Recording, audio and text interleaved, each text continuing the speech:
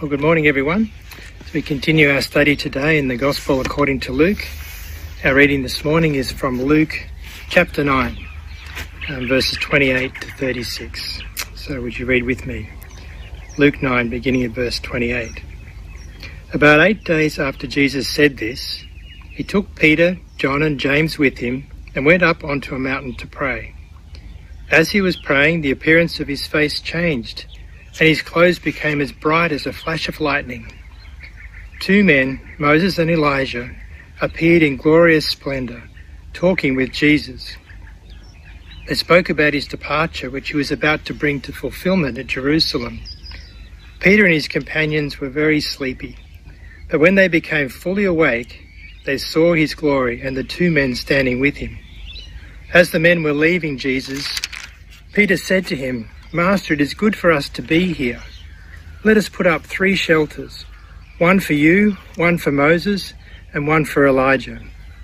He did not know what he was saying. While he was speaking, a cloud appeared and covered them, and they were afraid as they entered the cloud. A voice came from the cloud saying, "This is my son, whom I have chosen. Listen to him." When the voice had spoken, they found that Jesus was alone.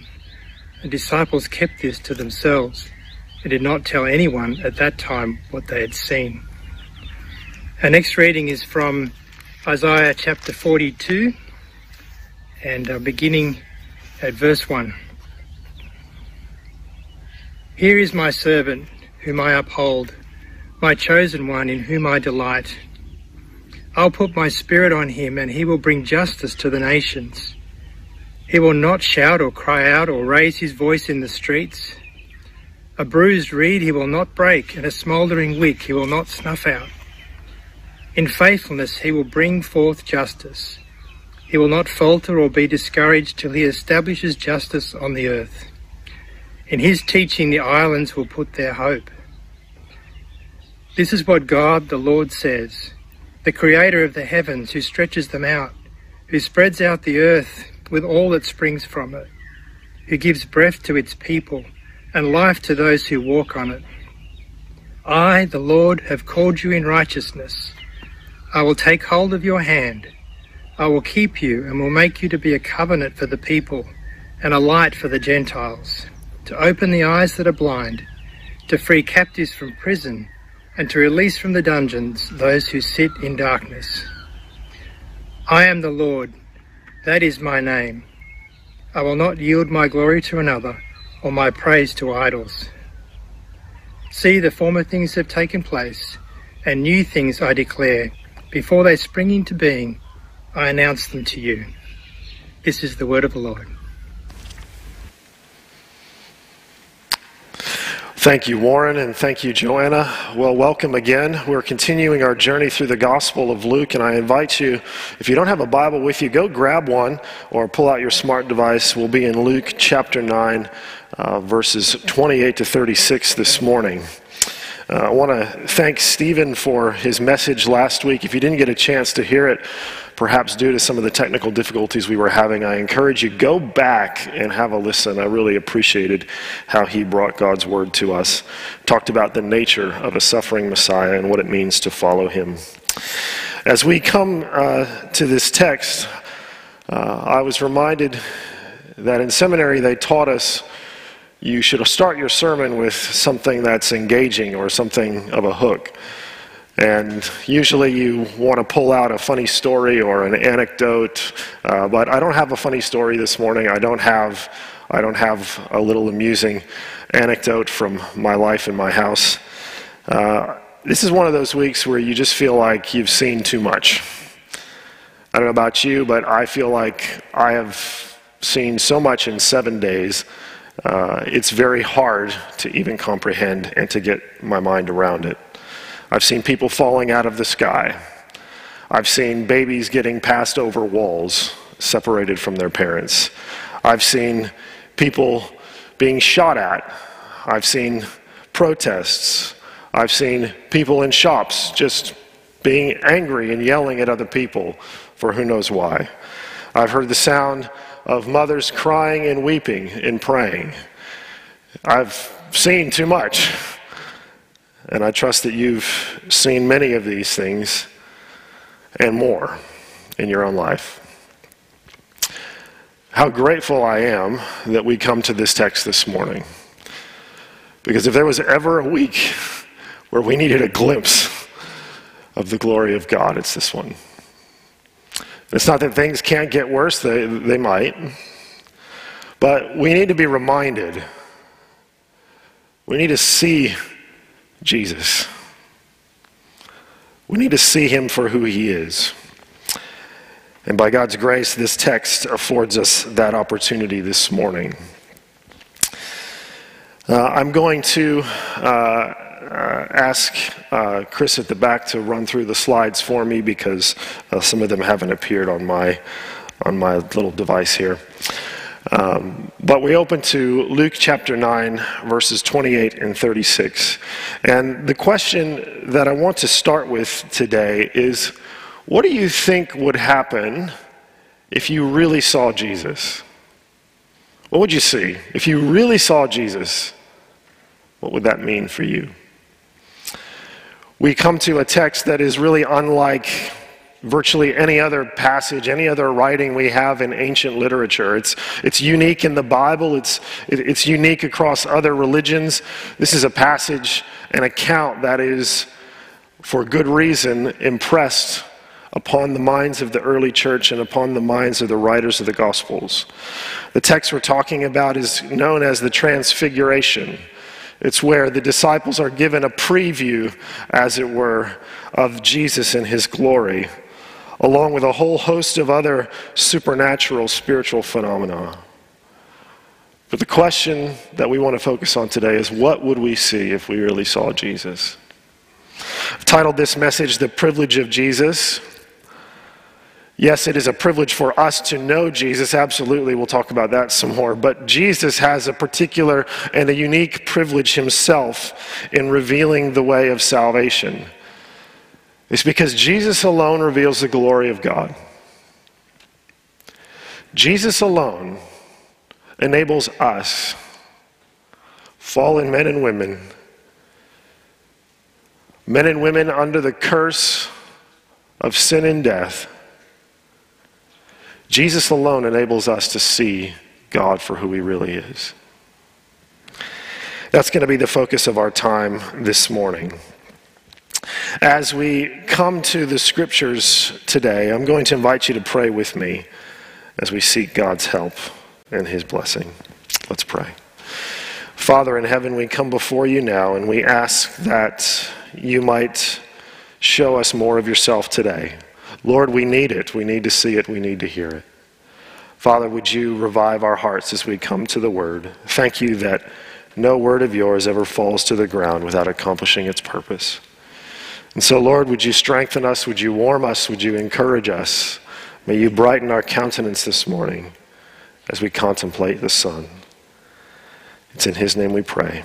Amen. The privilege of Jesus is that he reveals the glory of God to us. And this revelation, this revealing, is going to be likened in this passage to an Exodus, a new Exodus type event that Jesus is going to undergo. And we'll talk a bit more about that. But I want to begin by talking about some contextual features of this passage. This is so rich, and I encourage you, if you have a spare, 15 minutes, come back to this passage every day this week, just 15 minutes, sit with it, meditate on it, and let the Lord speak to you from it. But in terms of time and setting, Luke uniquely here notes the exact time period. He says 8 days after Jesus had said this, which should leave us saying, what did he say?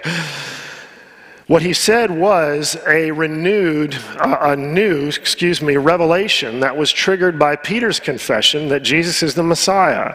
You'll recall through the gospel, like some of the other gospels, this question begins to circulate at the onset of Jesus' ministry about who is he? What's his identity? What's he doing? What's he all about?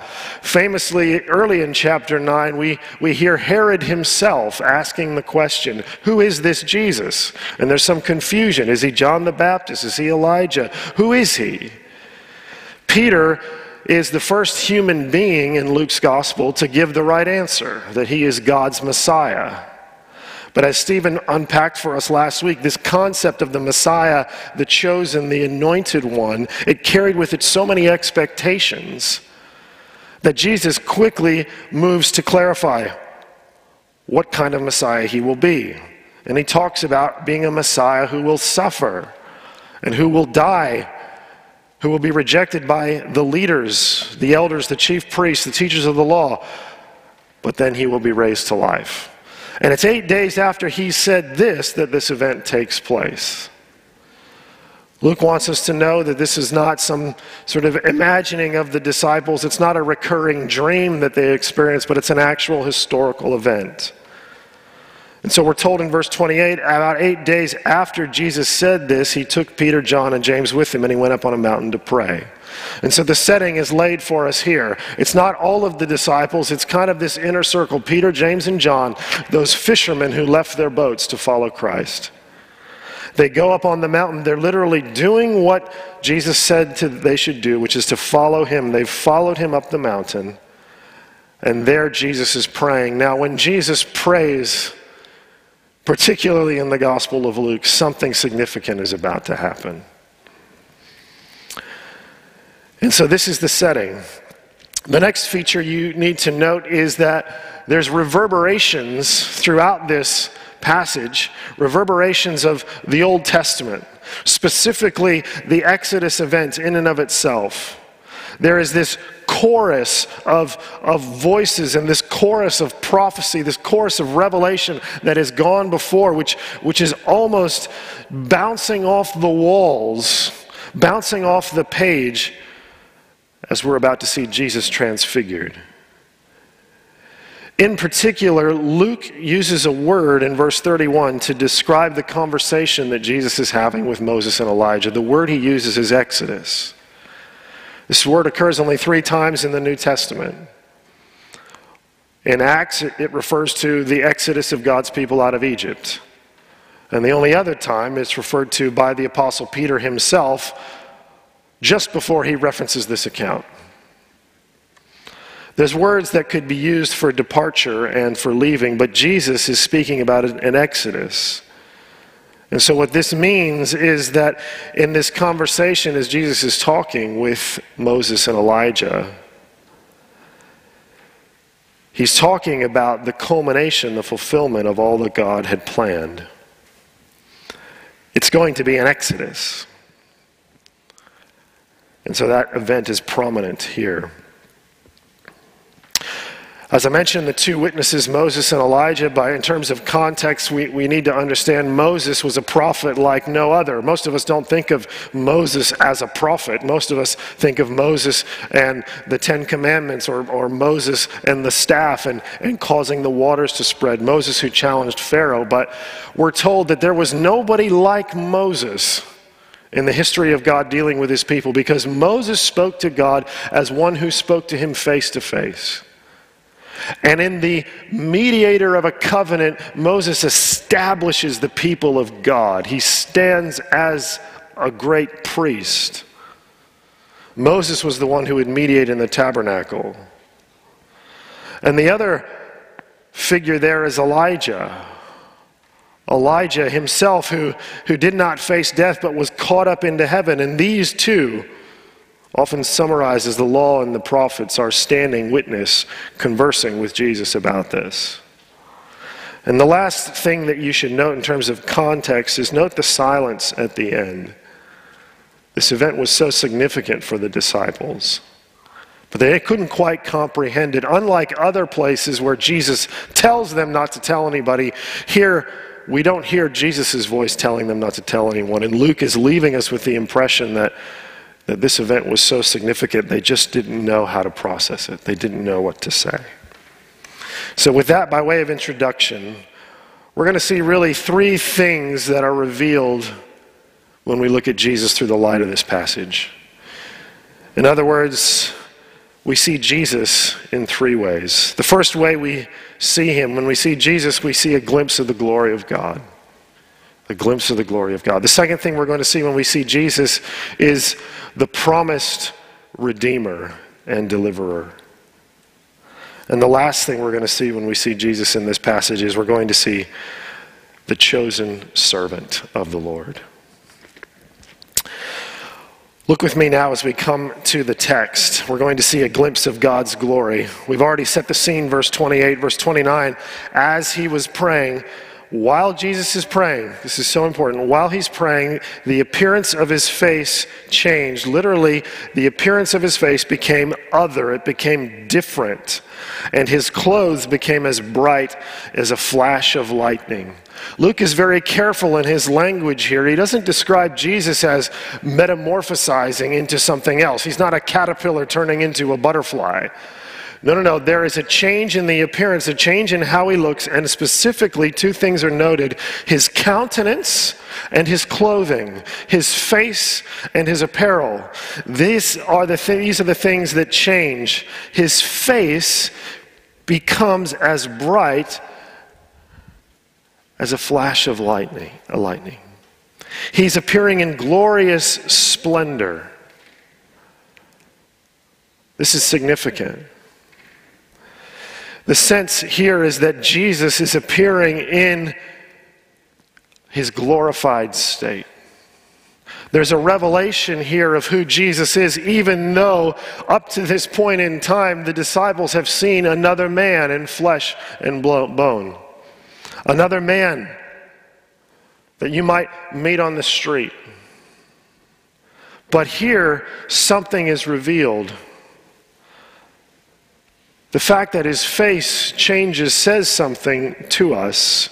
Again, hearkening back to Moses, you'll recall that after he would go and he would meet with God, and after he received the 10 Commandments and he came down the mountain, he had to put a veil over his face because his countenance was changed by being in the presence of God. And so the fact that Jesus' face here is appearing in glorious splendor, his face is changing, it shows this is someone who has perfect communion with God. This is someone who dwells with God. His clothes become bright as a flash of lightning. Clothes indicate often status. We do the same thing today. We show off our status by the clothing that we wear. Not too much different in that day. In Mark's account, he describes these clothes as so white that you couldn't bleach them any whiter. There was no bleach on earth that you could use to make them this white. So Jesus appears in power and he appears in purity, showing a glimpse of the glory of God. This is so important. Because as we mentioned at the outset, you go through life, you don't see the glory of God, do you? A lot of people leaving the faith. A lot of people look around and they say, you know, I can't conclude that God's really here. I can't conclude that this Jesus was anything other than just a guy with some nice ideas who ended up paying the ultimate price for them. And people yearn. They want to know, they want to see, they want to understand. But here the disciples are reminded that there's more to this Jesus than just gentle Jesus, meek and mild, the flesh and blood. There is a power, there is an authority, there is a glory that has been his from the beginning of time. And it is a glory that is exclusively his and exclusively belongs to him by virtue of his status as the Son of God. And here, for a brief moment, the curtain is pulled back. And his glory is seen and it is revealed. And it is so different, it is so brilliant, it is so glorious, the disciples never forgot it. Let me encourage you this morning, brothers and sisters. Right now, you may not see Jesus in glory. Because like Jesus suffered, his church is suffering. His church is persecuted. His church is destroyed, is killed, slaughtered, insulted, slandered, cast out. But one day, like him, the church will appear in radiant glory we will reflect this kind of splendor. But right now we don't see it, do we? So I beg of you, brothers and sisters, do not be confused. Though the glory be veiled, though it be hidden in weakness for this time, make no mistake, this Jesus is not one who is mired in weakness. This Jesus is one who is almighty and powerful. This Jesus did not come just out of the backwaters of Nazareth. This Jesus came from the halls of heaven, where he currently sits and rules and reigns at the right hand of the Father. And here, before he's about to make that journey, the disciples see it. You need to see this Jesus. You need to see in Jesus the glory of God. You need to behold in him this splendor. If you do not see this splendor, the incarnation will not make sense to you.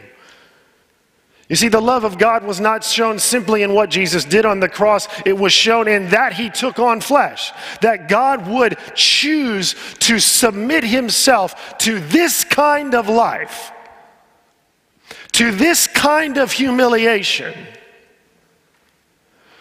to the fleshliness, to the earthiness, to the dirt and the dust that you and I inhabit.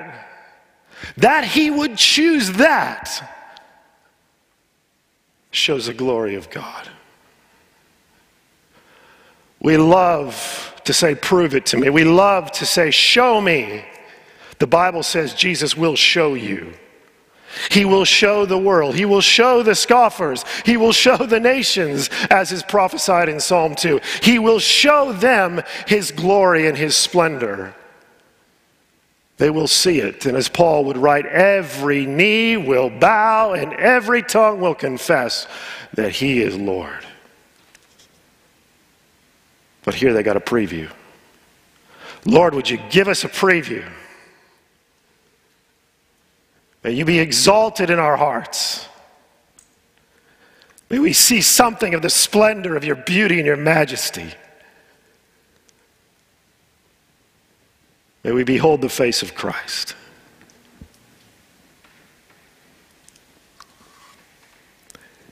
If you've contemplated Jesus, if you've come to Jesus and gazed upon him and you have not seen the glory of God, you have not looked hard enough. There is power and there is splendor in Jesus. But the glimpse is fleeting. Not only do we see a glimpse of God's glory when we look at Jesus, we also see the promised Redeemer. Look at me at verse 30. 2 men, Moses and Elijah, appeared in glorious splendor, talking with Jesus. Moses and Elijah have been gone for a long time. And here they appear in glory. It's not the same glory that Jesus had, but the fact that they are there, these two pinnacles and pillars of God's dealing with his people Israel. They're standing there talking with Jesus. Why Moses and why Elijah? We can only speculate. As we said at the outset, many people say these are two witnesses, the law and the prophets, testifying to Jesus' work. That's probably true in some regard. Some commentators have pointed out, interestingly enough, that there's only one place in the Old Testament where Moses and Elijah appear in the same prophetic offering. It's in Malachi chapter 4. That great passage which talks about what will happen before the day of the Lord comes. References Moses and Elijah. Some have said Moses represents God speaking to his people through a prophet, and Elijah represents the new age to come. Interestingly enough, neither Moses nor Elijah had graves in Israel. We're told that when Moses died, the Lord buried his body, which sparked a whole range of literature throughout the history of Israel as to what exactly happened to the body of Moses. There wasn't a grave for Elijah either, because we know that he was caught up into heaven in the chariot.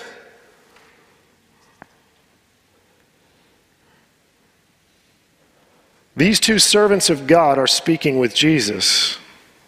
And here alone, we get a little taste of what the conversation was like. They spoke about his departure, literally his exodus, which he was about to bring to fulfillment at Jerusalem. Moses and Elijah have an audience with Jesus, who's being transfigured on the mountain during a time of prayer. And you wonder, what are they talking about? They talk about his departure. This is connected with what was revealed before. You see, Jesus had been telling us that being the Messiah wasn't exactly what everyone else thought being a Messiah should be. It wasn't about triumph and conquering through military might. It was about suffering and dying and redeeming. And here we're told that Jesus understands, as do Moses and Elijah, that he's about to bring to fulfillment his Exodus. You say, what's the significance of the Exodus? The Exodus event is what constituted the people of God in the Old Testament. It's where God claimed the nation of Israel for himself. You see, as the Bible tells us, the people of God were slaves in Egypt. They were oppressed. Even though God had promised them something, they had yet to inherit it. And in their oppression, they're crying out to God, and God sent them a deliverer, Moses. And Moses, through a series of confrontations with Pharaoh, brought plagues down upon the land of Egypt. And that last plague, the plague of the death of the firstborn son, initiated the Exodus. When the firstborn son died, that was the plague. That was the judgment that broke the back of Pharaoh. That is what issued the liberation of the nation of Israel, God's people, that they would be led through the water into the wilderness, where they would worship him on their way to the promised land. And the Israelites would be spared the wrath, because the blood of a lamb would be painted over the doorframe, and the angel of death would pass by, and in that, God would claim a people for himself.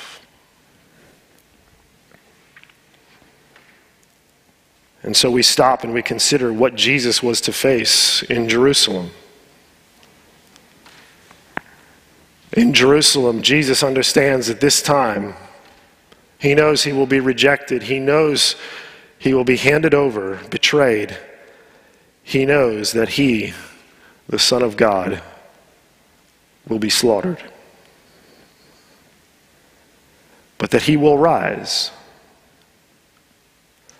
And that the power of sin and the power of death and the power of Satan himself will be broken in Jerusalem, because he doesn't just die in Jerusalem, he rises in Jerusalem. And he doesn't just rise in Jerusalem, he ascends from Jerusalem. And so in Jerusalem, the culmination of God's plan is coming to pass. And Jesus understands this. And Moses and Elijah, who've been working with the nation of Israel, who've been speaking and interceding and teaching about the kingdom that God would bring, about the redemption that would be offered. Here they are up here, and they see, and they're talking, they're discussing with Jesus the culmination, the bringing together of all these strands, all these foreshadowings, all these types, all these predictions of how God would fulfill his promise to Abraham that all nations on the earth would be blessed through him. And they're speaking about this. But it's Jesus' exodus. His exodus. This isn't just simply his dying, his departing from this life. I submit to you this morning that Jesus here is the representative of Israel. He is Israel. As we'll make clear And just like Israel underwent an exodus, so Jesus himself will undergo an exodus, and he will lead forth all those who belong to him. You see, he's the culmination of the plan of God. This is what they're discussing. This is what happens after Jesus prayed. But Jesus wasn't alone. Verse 32, Peter and his companions were very sleepy, but when they became fully awake, they saw his glory and the two men standing with him. The picture there is not simply drowsiness. Yes, they were drowsy. It's not really fatigue. Literally, the Word of God says that Peter and his companions were laden down with sleep. They were burdened with sleep. It's the language of being yoked. They were yoked with sleep. Which leaves me to wonder, was this transfiguration really for the disciples? Or was this really God ministering to Jesus? But nevertheless, the disciples are invited into this space. Even though they're laden down with sleep, perhaps this supernatural sleep which would be fitting of other types of revelation that occur throughout the scriptures, where men and women are brought to a point of deep sleep.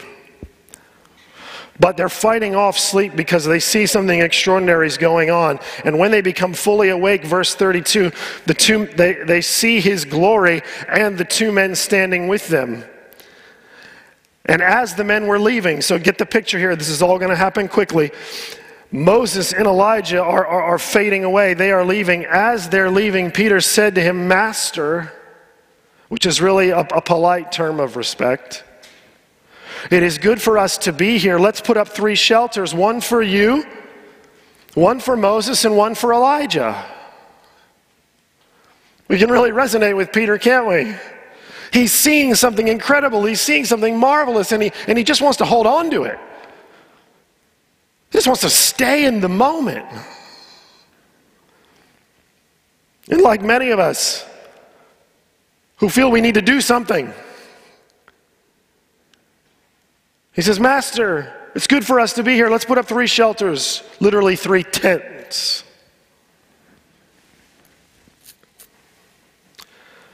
One for you, one for Moses, one for Elijah. But Luke adds this comment, he did not know what he was saying. This isn't to say he didn't know what to say, as if Luke's saying, he really should have said this. No. He says he did not know what he was saying, which means he didn't know the implications of what he was saying. He didn't know the import of what he was saying.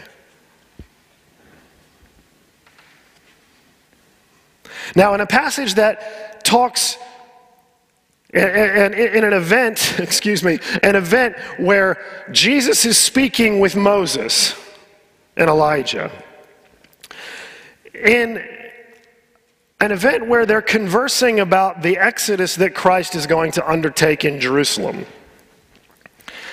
when Peter offers to put up a tent, what comes to mind?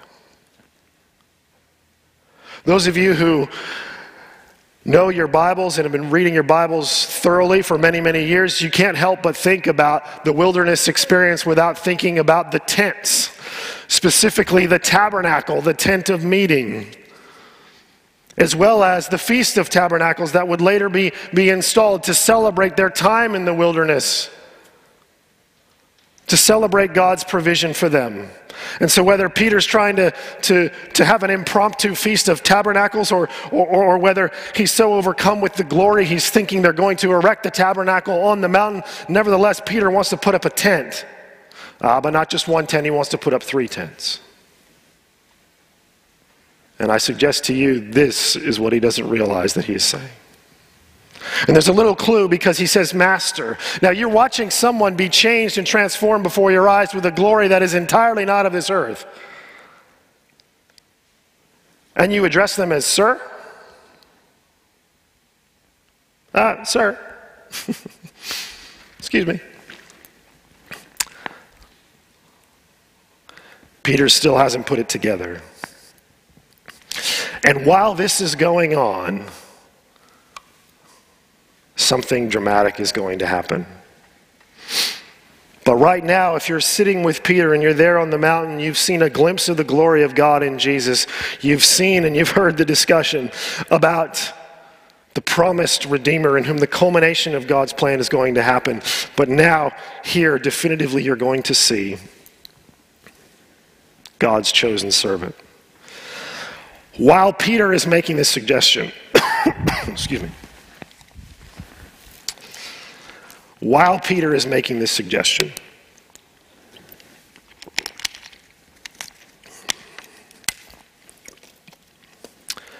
a cloud appears. This is the cloud of glory. We're told that the people of Israel were led through the wilderness by the cloud during the day and the pillar of fire during the night.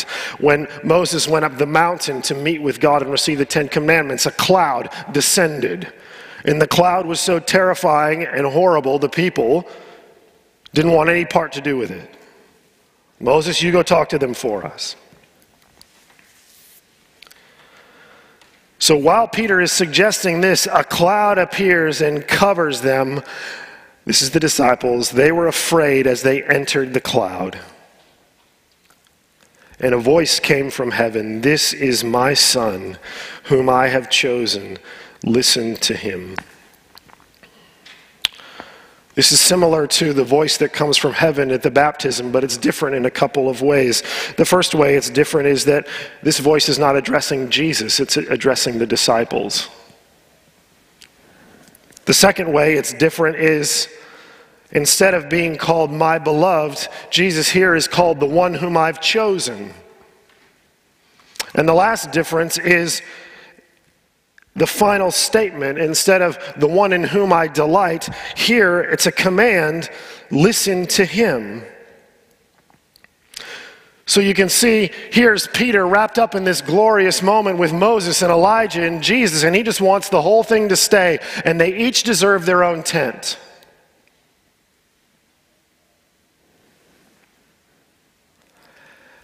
And at the moment he makes that suggestion, the glory of God falls in a cloud. When they had finished all the preparations in the wilderness for constructing the tent of meeting, and they had put the Ark of the Covenant in there, in the wilderness, in the tent of meeting, they had got it all set up. When they had finished doing that and consecrating themselves, do you know what happened? A cloud of glory descended on the tent.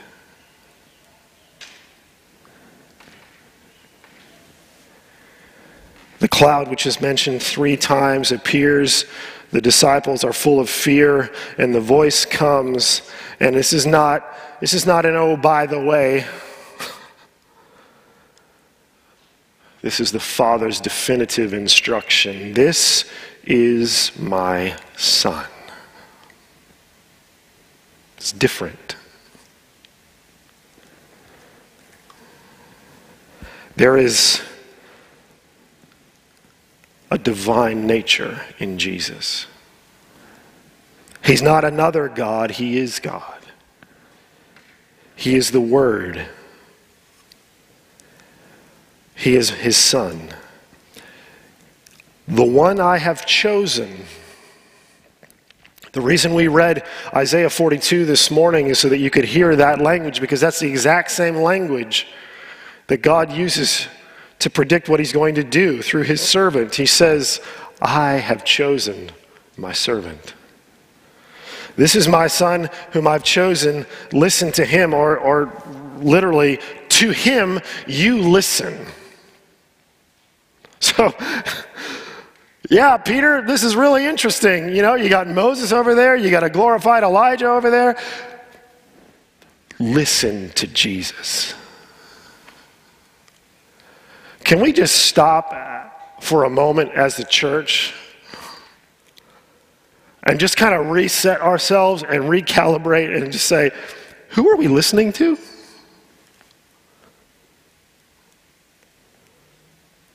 It's probably not been a great thing that we've made Christian celebrities. I don't know that that is really helpful. You see, there is one head of the church. There is one voice that we listen to. It is Christ himself. And if the accounts on your Twitter feed are influencing your life as much as the Son of God, if their opinions are shaping the way you live as much as the Word of Jesus, you've got it mixed up. So it's terrible and it's tragic when people who've had public ministries fall or deconvert. It is horrible and it's very sad and it is troubling. But let's not pretend for a second that God's redemptive plan hangs on these people. He may use them, absolutely, but he's only using them to bring you to the Son. It is the Son of God. It is Jesus Christ that you and I need to listen to. It is the Son of God, Jesus Christ, who you and I will stand before. It is the Son of God, Jesus Christ, in whose power and in whose name we serve. Heaven forbid we bring any other name into the world than the name of Jesus Christ.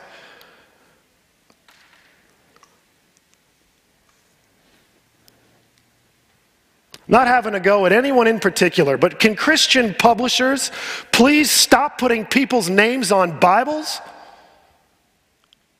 Why do I need a man's name or a woman's name on a Bible? Why do I need to know the human being who wrote that? We would do well as a church if we decided to block out the noise, to listen to the voice of Christ, and stop living and swimming in this toxic water of our own opinions. I think it's time that we close our mouths and open our ears and listen to Jesus. Are you with me?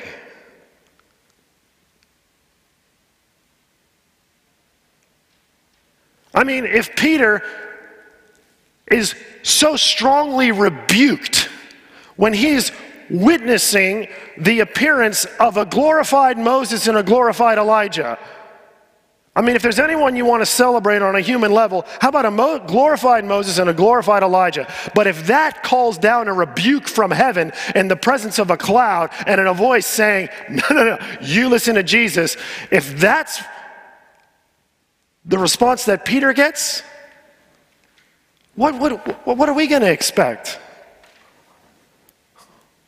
Heaven forbid you and I stand before God and say, well, I really just like that author, and the author, they just made some compelling points, and so I just rejected the finished work of Christ, and I rejected the testimony of his apostles because, that was just a really good book, and everybody was reading it at the time.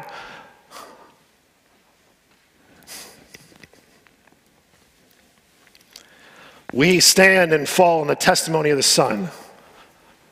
We walk by faith in the Son. This is my Son. Listen to him. In verse 36, when the voice had spoken, they found that Jesus was alone.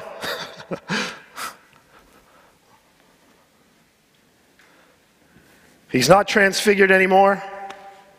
The glory is gone, the moment has passed, but he's still with them.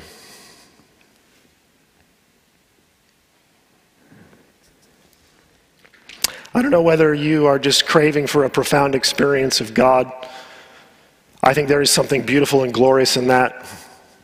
And I pray that he gives it to you. I pray that you see him. I pray that you have that encounter with the Lord. But I also pray that your faith does not rest on your experiences, but I pray that your faith rests on Jesus Christ. That your confidence lies in him and in his finished work and in his promises.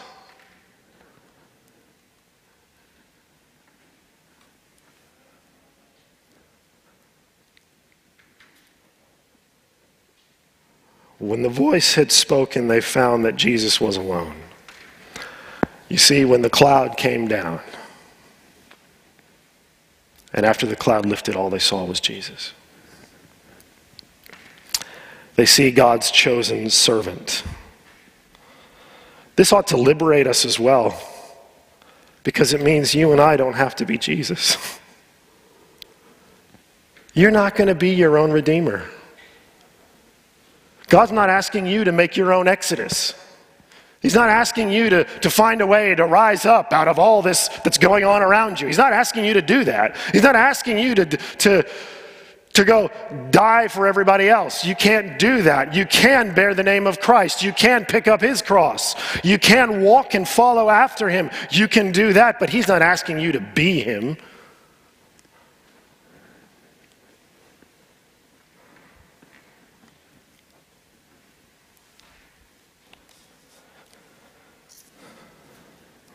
Have we seen Jesus? Have you glimpsed the glory of God? Have you seen the one? Have you seen the culmination of God's plan? Have you seen how it all ties together in him, how he had to suffer, and how he had to die, and how he had to rise, and how he has to rule and reign? Have you seen that? Have you seen in him the amen to all of God's promises, the yes? And have you seen in him God's chosen servant? I want you to finish this message by thinking about the humility of Jesus. Because this almighty, all-powerful God came in flesh. He came as one of us. And that's what they see.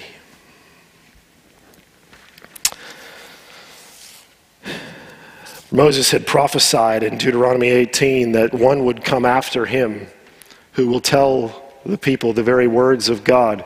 Listen to him. This is a direct allusion to that. Deuteronomy 18:15. Write it down. Look it up. Chris, put it on the screen if it's there. Deuteronomy 18:15. God said he would bring another prophet who would speak to the people on God's behalf. And that's what Jesus has come to do. He's come to reveal God to you, to show you the Father. And the only way he could do that was by taking your sin. The only way he could do that was by bearing your guilt, your punishment, my sin, my shame, by taking the curse we're all subject to upon himself. That's the only way he could truly reveal the glory of God to us. And in a way much better than Moses ever could, he initiates a covenant with God's people, agreement by which they become his people. But this covenant is not tablets of stone. This covenant is in Christ himself. He is a covenant. So that if you are in him and if you belong to him, then you are at peace with God. And there is no condemnation and there's nothing to fear. And when he returns, you will be transformed and you will be made like him. We'll end here. I've often thought about this passage and thought, wow, this is just crazy. I have no idea what to make of all this. I don't know that I'm a whole lot closer. But one thing that did come to mind was, gee, I would have loved to just talk to the disciples. I wonder what they would say. And if you caught yourself wondering that and say, you know, if I could just sit down and interview Peter or James and John, what would they say? If that's you, you're in luck. Because we actually have that. In his second epistle, the Apostle Peter, he knows he's about to die. He's about to make his exodus, he says. But he wants the people he's been ministering to always remember these things. And this is what he says. He says, we did not follow cleverly devised stories when we told you about the coming of our Lord Jesus Christ in power. But we were eyewitnesses of his majesty. Peter says, I didn't invent this. Didn't come to me in the shower. I saw it.